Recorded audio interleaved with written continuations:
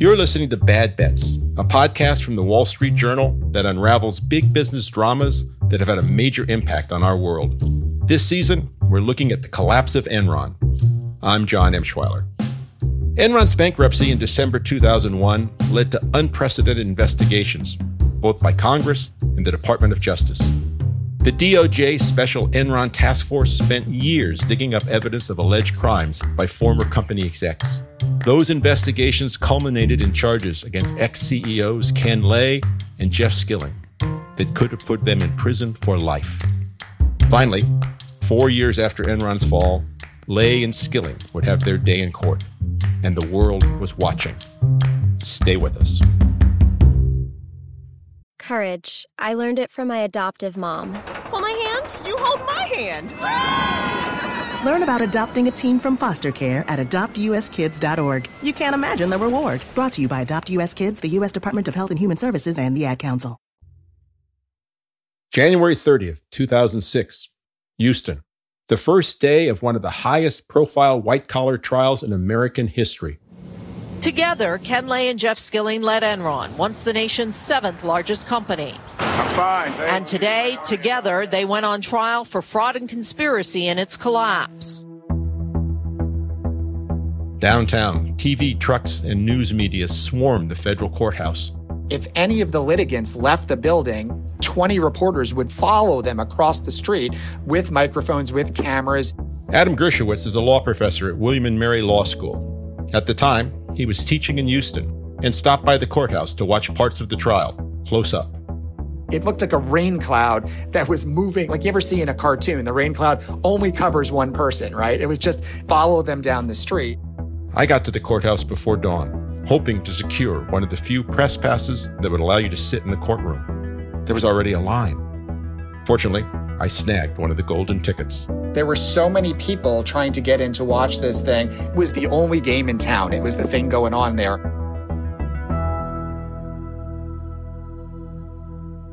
Ken Lay and Jeff Skilling were center stage the moment they arrived, both flanked by lawyers and security. Lay, hand in hand with his wife Linda, was trailed by cameras and reporters. Mr. Lay, what would you say to the folks that used to work for your company? Skilling walked in with his lead lawyer, Daniel Petrocelli, smiling, confident.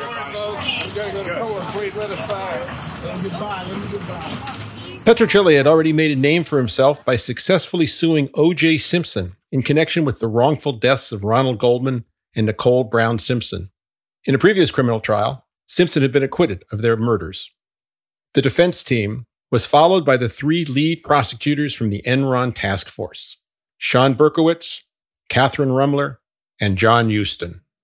I remember thinking, what have I gotten myself into? Rumler was also feeling the heat. It was, really, really visible. And there was a huge amount of attention, at the Justice Department and making sure we did it right. The Enron Task Force has spent years building a case against Lay and Skilling, built in large part around the idea that the two men had made false statements to the public, to investors, to auditors. The legal teams for Lay and Skilling, which included attorneys Bruce Collins and Daniel Petrocelli, had a pretty straightforward defense. Enron's financial maneuvers were legal, approved by outside auditors and lawyers, and any crimes committed at Enron, such as those former chief financial officer Andy Fastow had already admitted to, had occurred without their knowledge. But the defense team had their work cut out for them.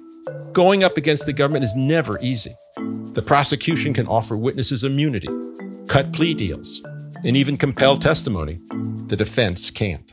And Bruce Collins, one of Lay's attorneys, says the Enron probe was unprecedented. It never happened before that a task force was formed to criminally prosecute one company, so we knew it was an uphill battle. Collins, Petrocelli, and the rest of the defense team were also worried about the venue. They thought that the jury in Houston would be biased against Skilling and Lay from the get-go, given the thousands of layoffs and other economic damage that Enron's collapse had caused in the city. There was pervasive bad publicity throughout the country, but it was extraordinarily intense in Houston. Still, Skilling's and Lay's wealth ensured they'd have a more vigorous defense than most accused could muster. When it was all over, the defendants would spend tens of millions of dollars in legal fees. It was like a war between two very well-equipped sides. Adam Gershowitz again. It was like going to the Super Bowl or the World Series where you have two very good teams that are going to fight it out.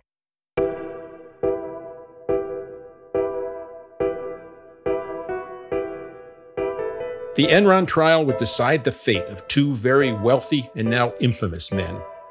But it would also be something of a litmus test for all of corporate America. Did Skilling and Lay commit crimes? Or was it all legal?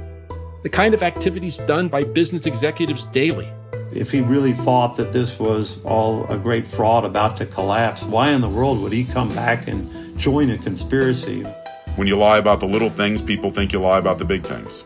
To turn to a jury and say, basically say the rules are not that important was just a foolish thing to say. You're listening to Season 1 of Bad Bets, the story of Enron's collapse. This is Episode 7, The Trial. Prosecutor John Houston had the floor first. In his opening statement, he cut to the chase. This was a simple case, and it wasn't about accounting. Both men engaged in lies and, most importantly, made choices, their own choices to lie. I should note, the descriptions of the trial are from interviews with us. The trial itself was not recorded. To drive home his point, Houston stood in front of the jury and held up a single penny. As I held the penny up, I could see everybody looking at it, focusing on it, and then I put it down on the banister and stepped back, and I had everybody's attention at that point. He told the jury a story about how Enron executives were so greedy, they'd fight for even a penny of extra earnings. It went like this. In July 2000, Enron was preparing for its second quarter earnings report. As you might remember from earlier episodes, these earnings reports were a sort of corporate report card for executives. If you wanted to get straight A's, meeting the earnings expectations of Wall Street analysts wasn't enough. You had to beat them. Because by beating the expectation, you're emphasizing that you're a growth company and that you are growing faster than expected. Particularly in the frothy years of 1999 and early 2000, meeting or beating expectations could mean all the difference to the entire trajectory of that stock. In that 2000 second quarter, the earnings expectation was 32 cents a share. And as Skilling reviewed the Q2 earnings report, that's the number he saw, 32 cents a share. But Houston said Skilling wasn't satisfied. And he says, I want to beat earnings estimates by 2 cents. This isn't good enough. Though the quarter was already over, Houston told the jury that Skilling instructed some senior execs to pull some cash out of reserve accounts and call it earnings, to bump up that per-share number. And what he effectively did is he asked the executives to reach into that cookie jar of reserves and find 2 pennies, bring them out of the cookie jar, add them to the bottom line, and create the appearance of profitability and beating earnings that they had not, in fact, rightfully achieved. Just 2 cents. Houston wanted to drive this point home. This is not a theoretical case. This is a case that's tangible in every sense. Right down to the last penny. Skilling's lawyer, Daniel Petruccelli, says the government was attempting to criminalize ordinary business activities, things that companies do on the regular. Adjusting reserves happens all the time. And if you have a valid basis for doing so, there's nothing conceivably wrong with that, let alone criminal. Defense attorneys argued that after a quarter ends, companies routinely and legitimately adjust the numbers they plan to report as new information comes in about what happened during the period. To criminalize such activities, Petruccelli told the jury, quote, we might as well put every CEO in jail. In their opening arguments, the defense told the jury that what had happened at Enron wasn't a crime. It was a business failure. And the reason for that failure? A market panic spurred by bad PR caused by the real criminal, Andy Fastow. During that opening argument, Ken Lay's lead attorney, Mike Ramsey, went out of his way to present Lay's good character, saying he was bone solid, church-bound all his life, and highlighting his millions of dollars in philanthropy. Ramsey also told the jury something else, that Lay, quote, never sold one share of Enron stock that he was not compelled to sell. Prosecutor John Houston says that statement by Lay's attorney would come back to haunt the defense. It was a statement that we secretly were delighted to see as prosecutors because we knew that we had an extraordinary line of impeachment that we'd be able to explore should Ken Lay take the stand, which of course he did. Mike Ramsey has since died, so I was unable to ask him for comment. After opening statements, the prosecution began its case. Over the first 8 weeks of the trial, the team would call over 20 witnesses to the stand. Among them were a few people you have heard about in this series. Sharon Watkins, who had taken her concerns to Ken Lay. Johnny Nelson, the Enron pipeline worker who lost his retirement savings. He remembers a certain dissonance about the proceedings. They were running me up and down the servants' elevator, like I was a criminal, while Ken Lay was on the corner signing autographs and shaking hands. And, of course, Andy Fastow, financial engineer-in-chief, who had pleaded guilty and was awaiting sentencing. Called to testify 6 weeks into the trial, Fastow told the jury that Lay and Skilling had definitely heard warnings about giant financial problems inside Enron, problems the public didn't yet know about. He also said that Skilling gave his blessing to secret illegal deals that guaranteed Fastow and his LJM partners wouldn't lose money in their transactions with Enron, transactions that propped up the company's reported earnings. Here's John Houston. Fastow's notion was, sure, I took some money, but Skilling and others knew, at least to a degree, that I was profiting on the side or had the right to do so, as long as I was returning value to Enron. Fastow's testimony backed up the prosecution's claim that Ken Lay had chosen to tell lies to the public about Enron's financial condition. But prosecutors thought Fastow had some credibility issues with the jury. After all, he'd admitted that he stole millions from Enron, among other misdeeds. And along those lines, what was elicited from Fastow, we internally understood would never be enough to bring a case against Ken Lay, one cooperator with as much baggage as he had. Fastow declined to be interviewed for this podcast. The prosecution wanted someone who could not only corroborate Fastow, but who would come across as more genuine, and Houston says, more credible. And that person came in the form of Ben Glisson. Ben Glisson was Enron's former treasurer. He was one of the first execs to plead guilty to one fraud count and was already serving a 5-year sentence. But unlike some of his former colleagues, Glisson didn't reach a deal with the government. As prosecutor Catherine Rumler puts it, he was doing his sentence. He didn't have any obligation to cooperate with us. Houston says they saved Glisson for the end, sort of the cleanup hitter. We had him set to testify at the end of the case.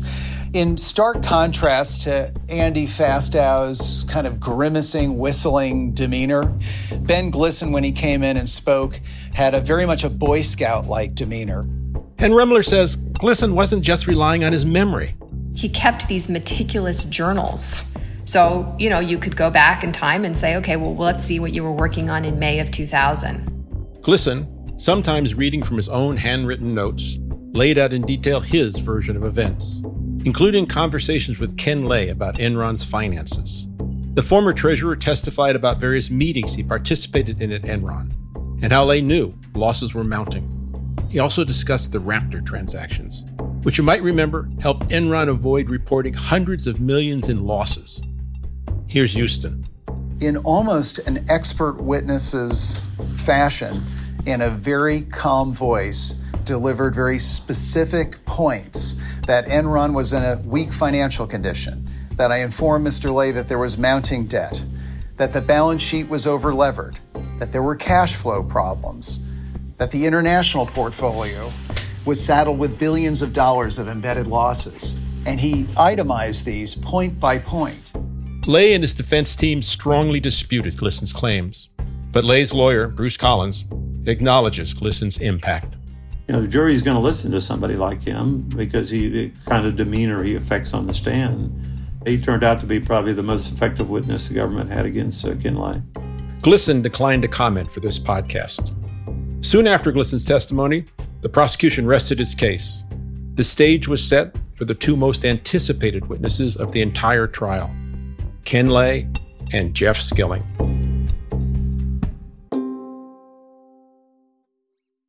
Courage. I learned it from my adoptive mom. Hold my hand? You hold my hand.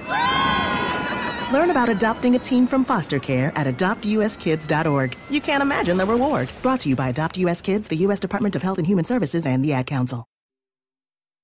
The defense presented 31 witnesses, including former Enron employees and Enron's former general counsel. But the two most critical defense witnesses, by far, were Jeff Skilling and Ken Lay themselves. According to their lawyers, the former execs were eager to get on the stand. Now, Jeff Skilling was no stranger to defending himself. Remember, he had willingly appeared in front of Congress during the 2002 Enron hearings, when other senior execs, including Lay and Fastow, declined. Daniel Petrocelli, Skilling's lead lawyer, was normally a polished West LA kind of guy. For the trial in Houston, he'd gone for a more Texas look, wearing cowboy boots, sometimes even adding a twang when he spoke, to make himself more relatable. In the same way, he told us he wanted the jury to connect with Skilling, to see him as a brilliant man with creative ideas, not the arrogant money grabber some in the media had portrayed him to be. Jeff Skilling loved Enron. Jeff Skilling loved the business. Jeff Skilling loved innovating ideas. And Jeff wasn't about the almighty dollar. That's not what motivated him. Skilling took the stand, and at first, things weren't going well. The jury would not look at him. They looked at me, they had their arms crossed, and needless to say, it was a very cold and chilly feeling up there. But as they worked through his testimony over 4 days, Petrocelli says, the ice thawed, and the jurors' arms opened, and they started looking at Jeff on the stand. At one point, Petrocelli says Skilling got so excited in trying to explain a business concept that he lost himself in the moment, asking jurors directly if they understood what he was talking about. He stood up and he had an easel up there that he was writing on, and he was trying to explain it to the jurors, and he said, now, does that make sense to you? And I had to stop him. I said, Jeff, you can't talk to the jury. He lost himself in the process of being so excited about his ideas that he had forgotten that he was actually testifying for his life in a criminal trial. Now, you might think that Skilling would have tried to wash his hands of the financial engineering, the pennies and the LJM partnerships, the entities Fastow had set up to keep losses off Enron's books. But he didn't. He was not in any way distancing himself from the transactions and claims the government was challenging. To the contrary, his defense was he was fully knowledgeable about them, and there was nothing wrong with them. But Skilling did distance himself from Andy Fastow and his admitted illegal behavior. He claimed he never promised his former CFO anything when it came to the LJM partnerships, disputing Fastow's earlier testimony that Skilling had approved side deals with him to ensure he wouldn't lose money. He was explicit that he never had any conversation with Andrew Fastow about secret side deals. None. Never happened. And they had no document to indicate otherwise. It was really just Mr. Fastow and a couple of his colleagues who committed fraud. Prosecutor Sean Berkowitz was watching Skilling's testimony closely and the jury's reaction. I think they liked Jeff Skilling after his direct. He's charming. He's very charismatic. He's very smart. He's very much a visionary. And he had all of those great qualities on display when he testified. On cross-examination, Berkowitz tried to take the ball out of Skilling's court, digging into the less familiar topics and baiting him. The biggest weakness for Jeff Skilling, from my perspective, was similar to his biggest strength, which was his brilliance and his arrogance, which are two sides of the same coin. He didn't like to not know an answer to something, and he wanted to be right all the time. Berkowitz asked about Skilling's stock trading activity. On September 15, 2001, about a month after he left Enron, Skilling had sold 500,000 shares of company stock, worth about $15 million. Skilling later told investigators that he made the sale because of the 9/11 attacks. And he agonized over the decision, and he loved the company and had no plan to sell before that. But Berkowitz had evidence to the contrary. He played a tape of a phone call between Skilling and his broker from September 6th, during which Skilling tried to sell some of his shares.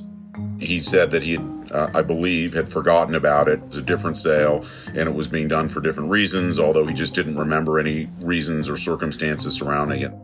So this person who on direct had been so thoughtful and so thorough and so well-spoken, cross-examination, when confronted with something showing that his testimony about September 11th wasn't entirely accurate, really had no answer. As Berkowitz tells it, Skilling's inconsistent responses about his stock sales undermined his credibility in front of the jury. But perhaps the most dramatic and damaging part of Skilling's testimony on cross-examination actually involved a more personal matter: Skilling's financial dealings with a former girlfriend. He had made an investment in her company, and that company had done business with Enron. It was a photo company that took pictures for the annual report and things of that nature. The thing is, Skilling never disclosed that investment as required by Enron's code of conduct regarding possible conflicts of interest. When Berkowitz brought it up, Skilling seemed taken aback. He was very combative about that. He minimized the amount of his investment. The investment only involved tens of thousands of dollars, pocket change in the Enron scheme of things. But Berkowitz used this business and personal relationship to portray Skilling as someone willing to ignore the rules when it suited him. It got under Skilling's skin. And he said, I don't understand what this has to do with fraud at Enron. I believe I said it has to do with your credibility. And ultimately, credibility was at the heart of the battle. Would the jury believe government witnesses who had reason to lie to possibly reduce their prison sentences? Or would they trust the defendants who had reason to lie to avoid prison? So Berkowitz pushed on issues that had nothing directly to do with the alleged fraud at Enron, but everything to do with the believability of Jeff Skilling. And when you lie about the little things, people think you lie about the big things. And I felt like those were moments when I looked at him that I got the raw Jeff Skilling, somebody who deep down, was scared about what was going on and didn't have all the answers. And for somebody who believes that they have all the answers, to not have the answers is a really lonely feeling. Skilling spent 8 days on the stand. Soon after, it was Ken Lay's turn. Much like Skilling, Lay was also eager to testify, according to his lawyer, Bruce Collins. This was his chance to tell his side of the story. It was a story about Lay's devotion to Enron, a company that he had essentially founded and helmed for so many years. Lay was the captain, who instead of abandoning the ship, came back on board after Skilling quit.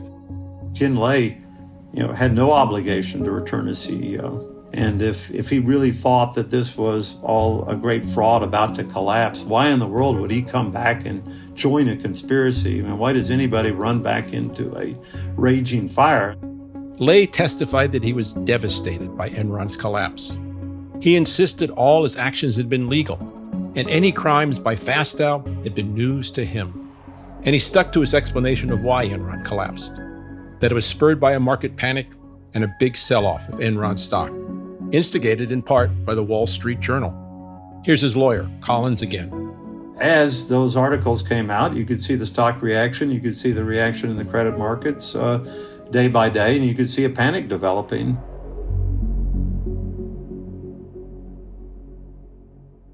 I must admit, I felt a little weird sitting in that courtroom, covering the trial, and also being a topic of the testimony. Adding to the strangeness, Lay would often give me a friendly hello as he walked into the courtroom. Then he'd get in the stand and lambast the stories Rebecca and I had written. At the core of Lay's testimony was the idea, the assurance, that Enron was a solid company. It's what he told the jury, and it's something he'd been saying for a while. Since recording wasn't allowed at the trial, I can't play exactly what Lay said on the stand, but he had been making his case in public for a while by that point. Here he is at a press conference 2 years earlier, in 2004, right after he was indicted. I believed and still believe that the fundamentals of our core business, our wholesale business, our retail business, and our pipeline business were very strong. In that same press conference, Lay had thrown Fastow under the bus.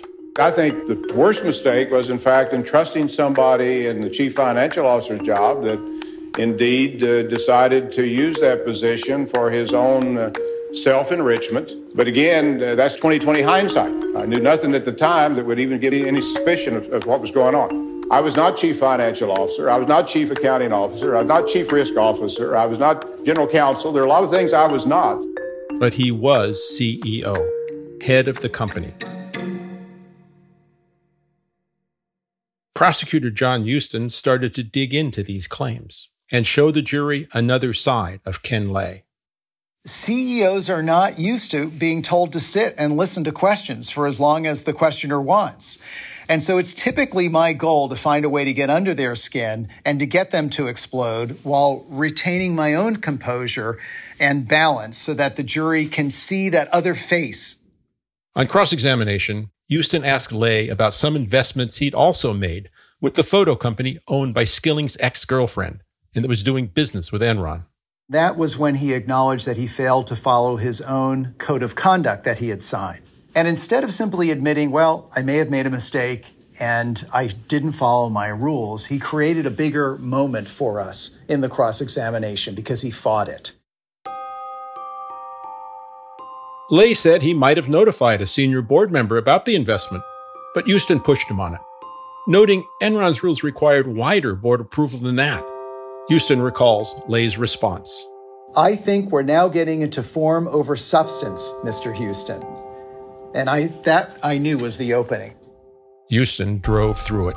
And I said, well, that's what you would call your rules then, sir? Form over substance? And he said, no, the rules were very, very important. I said, right, the rules were important, but you didn't follow them. Isn't that right, sir? And his answer, rules are important, but you should not be a slave to rules either. Not a slave to rules. It may seem like a small thing, the kind of offhanded comment that in certain circumstances might even draw a nod of agreement from listeners. But in this moment, with Lay on the witness stand and under oath, belittling the rules of financial disclosure at his own company, it was a stunning admission.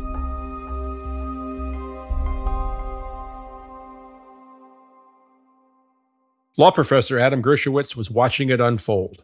I remember listening to that and thinking, oh my goodness, what a terrible thing to have said under these circumstances. You're in an industry where following the accounting rules makes a big difference. To turn to a jury and say, basically say the rules are not that important was just a foolish thing to say. Not a kind of thing that's going to resonate with normal people, right? And so I was sort of shocked that came out of his mouth. Lay's attorney, Bruce Collins, says his client was merely expressing a, quote, common sense message that this was a small investment and you have to use some judgment in applying rules. For Lay, as with Skilling, failing to notify the Enron board of a minor investment could have seemed like a small mistake in the grand scheme of things, but it was potentially devastating in the crucial battle for credibility with the jurors.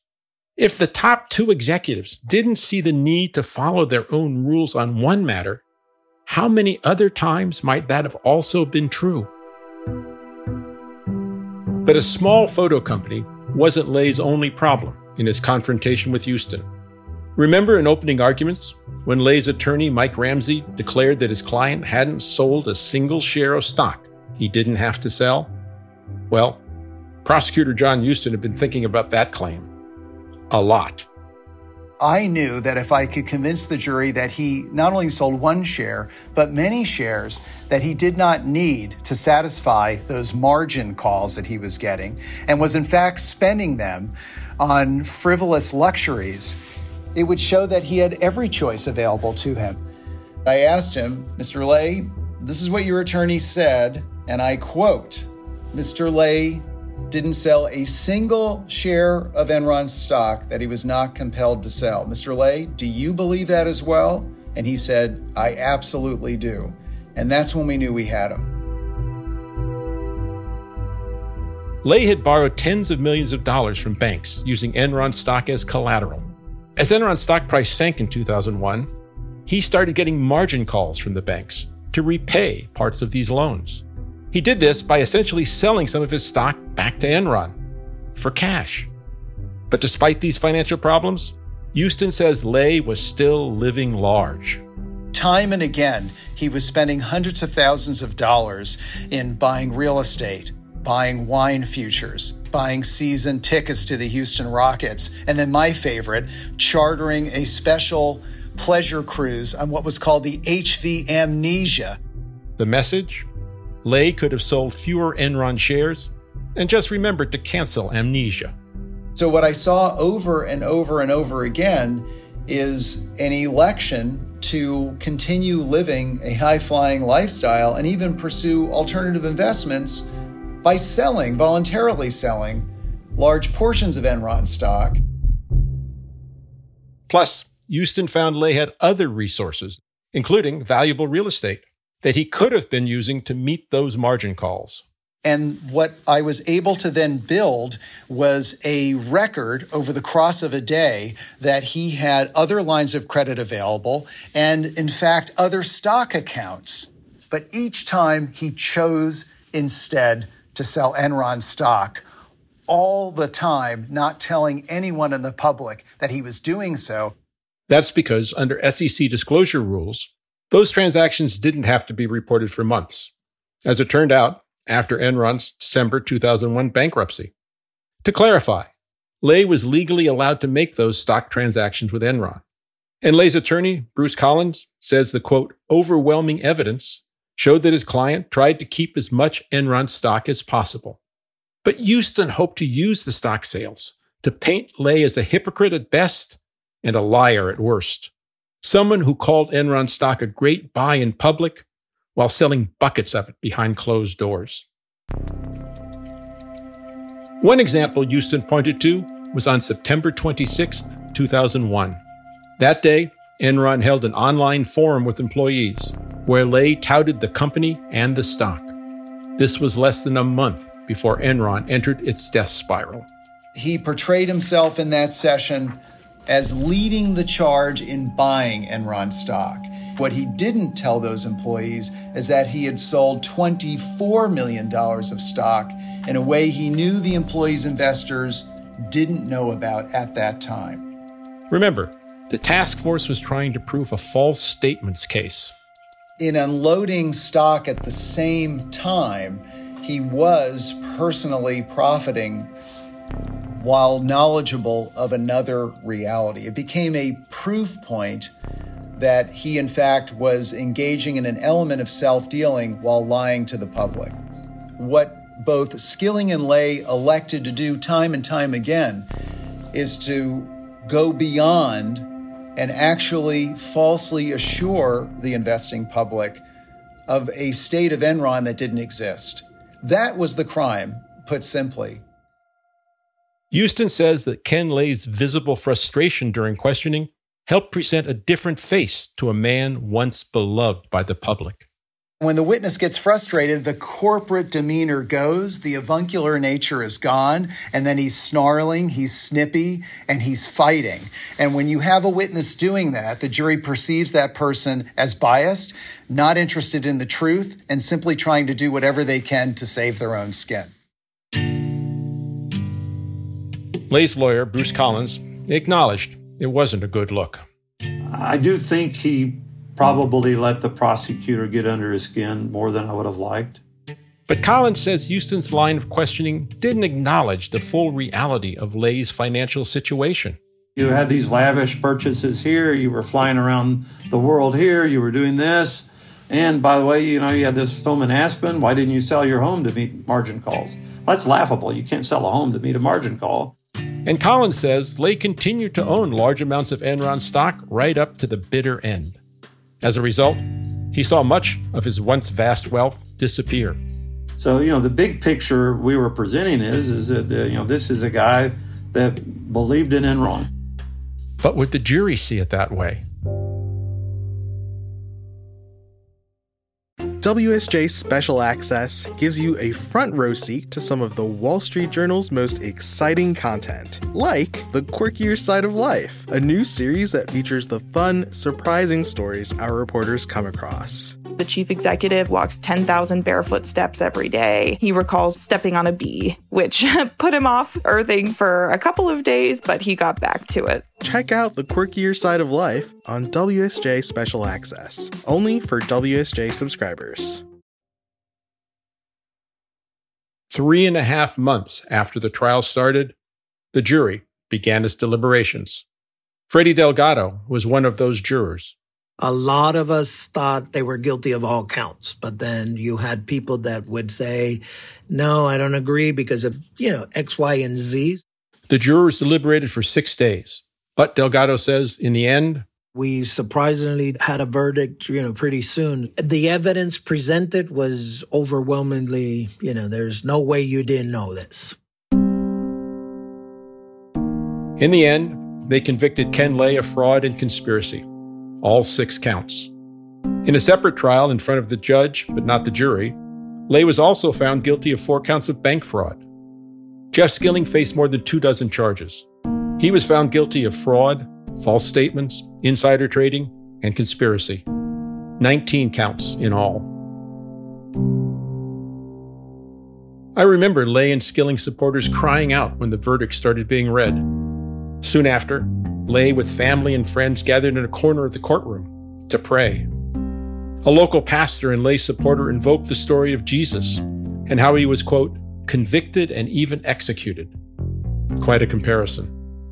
The judge set a $5 million bond for Lay, ordering him to surrender his passport. Skilling had a similar bond already in place. At a press conference after the verdict, Lay said, certainly we're surprised. I think probably even more appropriately to say we're shocked. Certainly this was not the outcome we expected. We believe that God, in fact, is in control, and indeed he does work all things for good for those who love the Lord. Skilling was, by most accounts, stoic. Obviously, I'm disappointed, but that's the way the system works. His lawyer, Petruccelli, says even now, it's emotional to think about. It was crushing. I was despondent. So I lost the Enron case, and my client had to go to jail for it.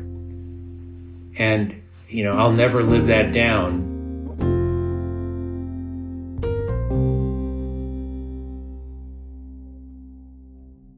The prosecutors were relieved.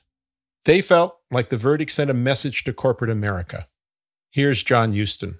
There is no one, no matter how rich or how high they stand in the corporate world, that stands beyond the grasp of the Department of Justice. But Houston acknowledges it was bittersweet.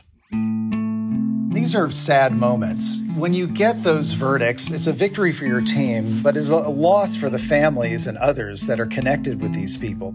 Prosecutor Catherine Rumler agrees. It wasn't a happy feeling. It's much more heavy, a very heavy feeling. However, after the trial, the prosecutors got the hero treatment. For at least a good 2 years after that case, when I was in Houston, I would get asked for my autograph. I would get recognized at the airport or at other places, around Houston.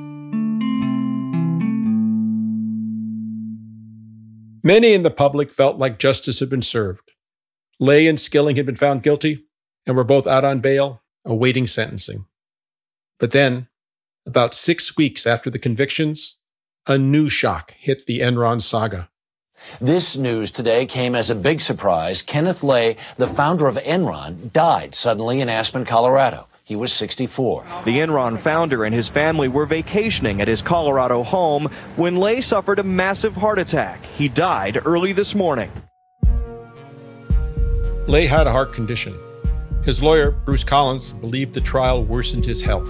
The stress and the turmoil inside had to have been extraordinary, and it only got worse after the conviction. Some found the timing of his death, just 6 weeks after the conviction, suspicious. Lay was awaiting sentencing and was facing the rest of his life in prison. Here's Houston again. FBI agents rushed to Aspen and wanted to examine the body and were presented with ashes. And a number of them felt that there was some sort of ruse to allow Lay to escape. But no foul play ever surfaced. Lay was never sentenced, and his conviction was vacated since he died before he could appeal.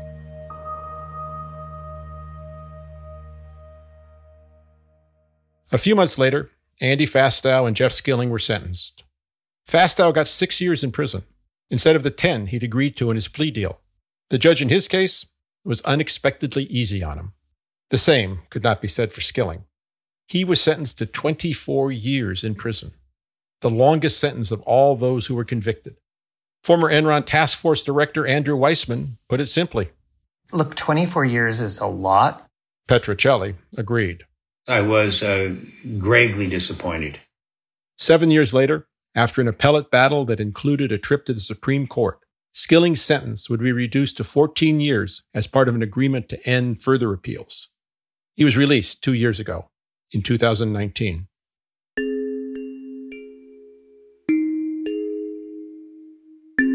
So, was justice done? It's a question that many have asked, and not just with regards to who was sentenced and how long they served. Skilling and Lay's lawyers maintain that their clients didn't get a fair shake, in part because of the systemic imbalance of power in the criminal justice system, even when the defendants are as rich and lawyered up as Ken Lay and Jeff Skilling. The prosecutor has an enormous amount of tools. That's former federal judge Nancy Gertner. She says one of the biggest tools is the power to give witnesses immunity from prosecution in exchange for their testimony. It is a nuclear weapon that a prosecutor has.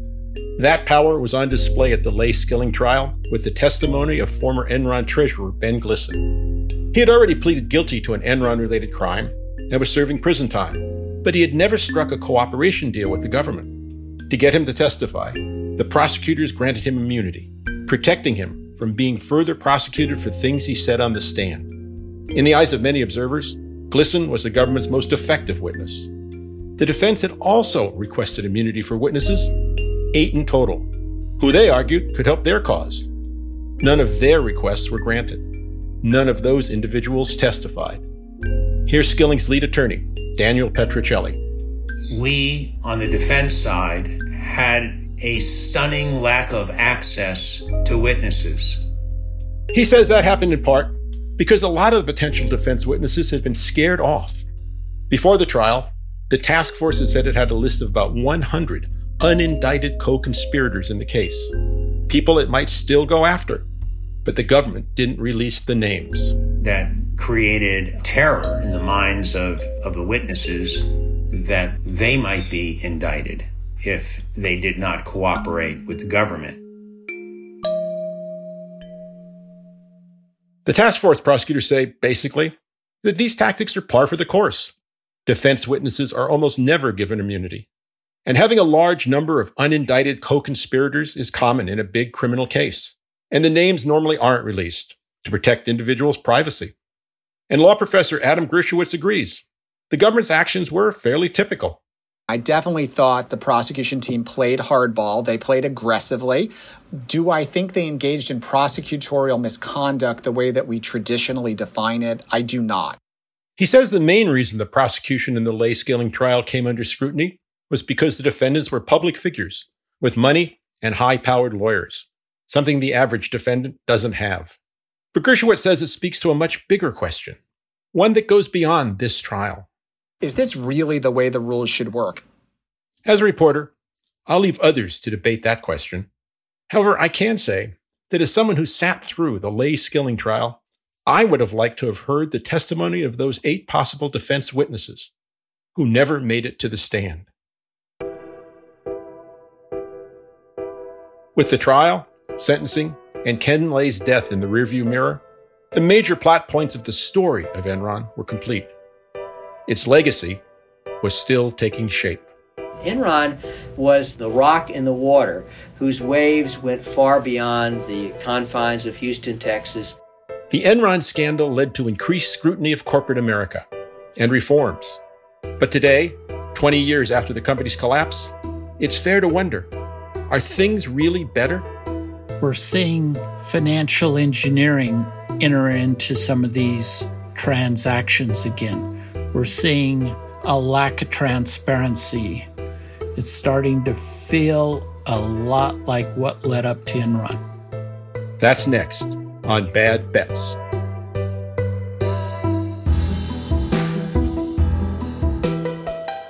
This episode of Bad Bets was hosted by me, John Emschweiler. The original reporting on which this season is based was done by Rebecca Smith and me. We also relied extensively on other reporting by Wall Street Journal reporters. Bad Bets is a production of the Wall Street Journal. This season was produced in collaboration with Neon Hum Media. From the Wall Street Journal, Kateri Yoakum is the executive producer of this podcast. Dan Rosen is the co-executive producer of WSJ Studios. Anthony Galloway is the global head of video and audio at the Wall Street Journal. From Neon Hum Media, Muna Danish and Haley Fager reported, wrote, and produced this season. Nafala Cato is the associate producer. Additional production support from Liz Sanchez. Story editing by Annie Gilbertson and Vikram Patel. Sammy Allison is the production manager. Sound design and engineering by Scott Somerville. And the executive producers from Neon Hum are Shara Morris and Jonathan Hirsch. This episode was fact-checked by Justin Klosko. The theme song and many of the tracks you hear in this series were composed by Hansdale Hsu.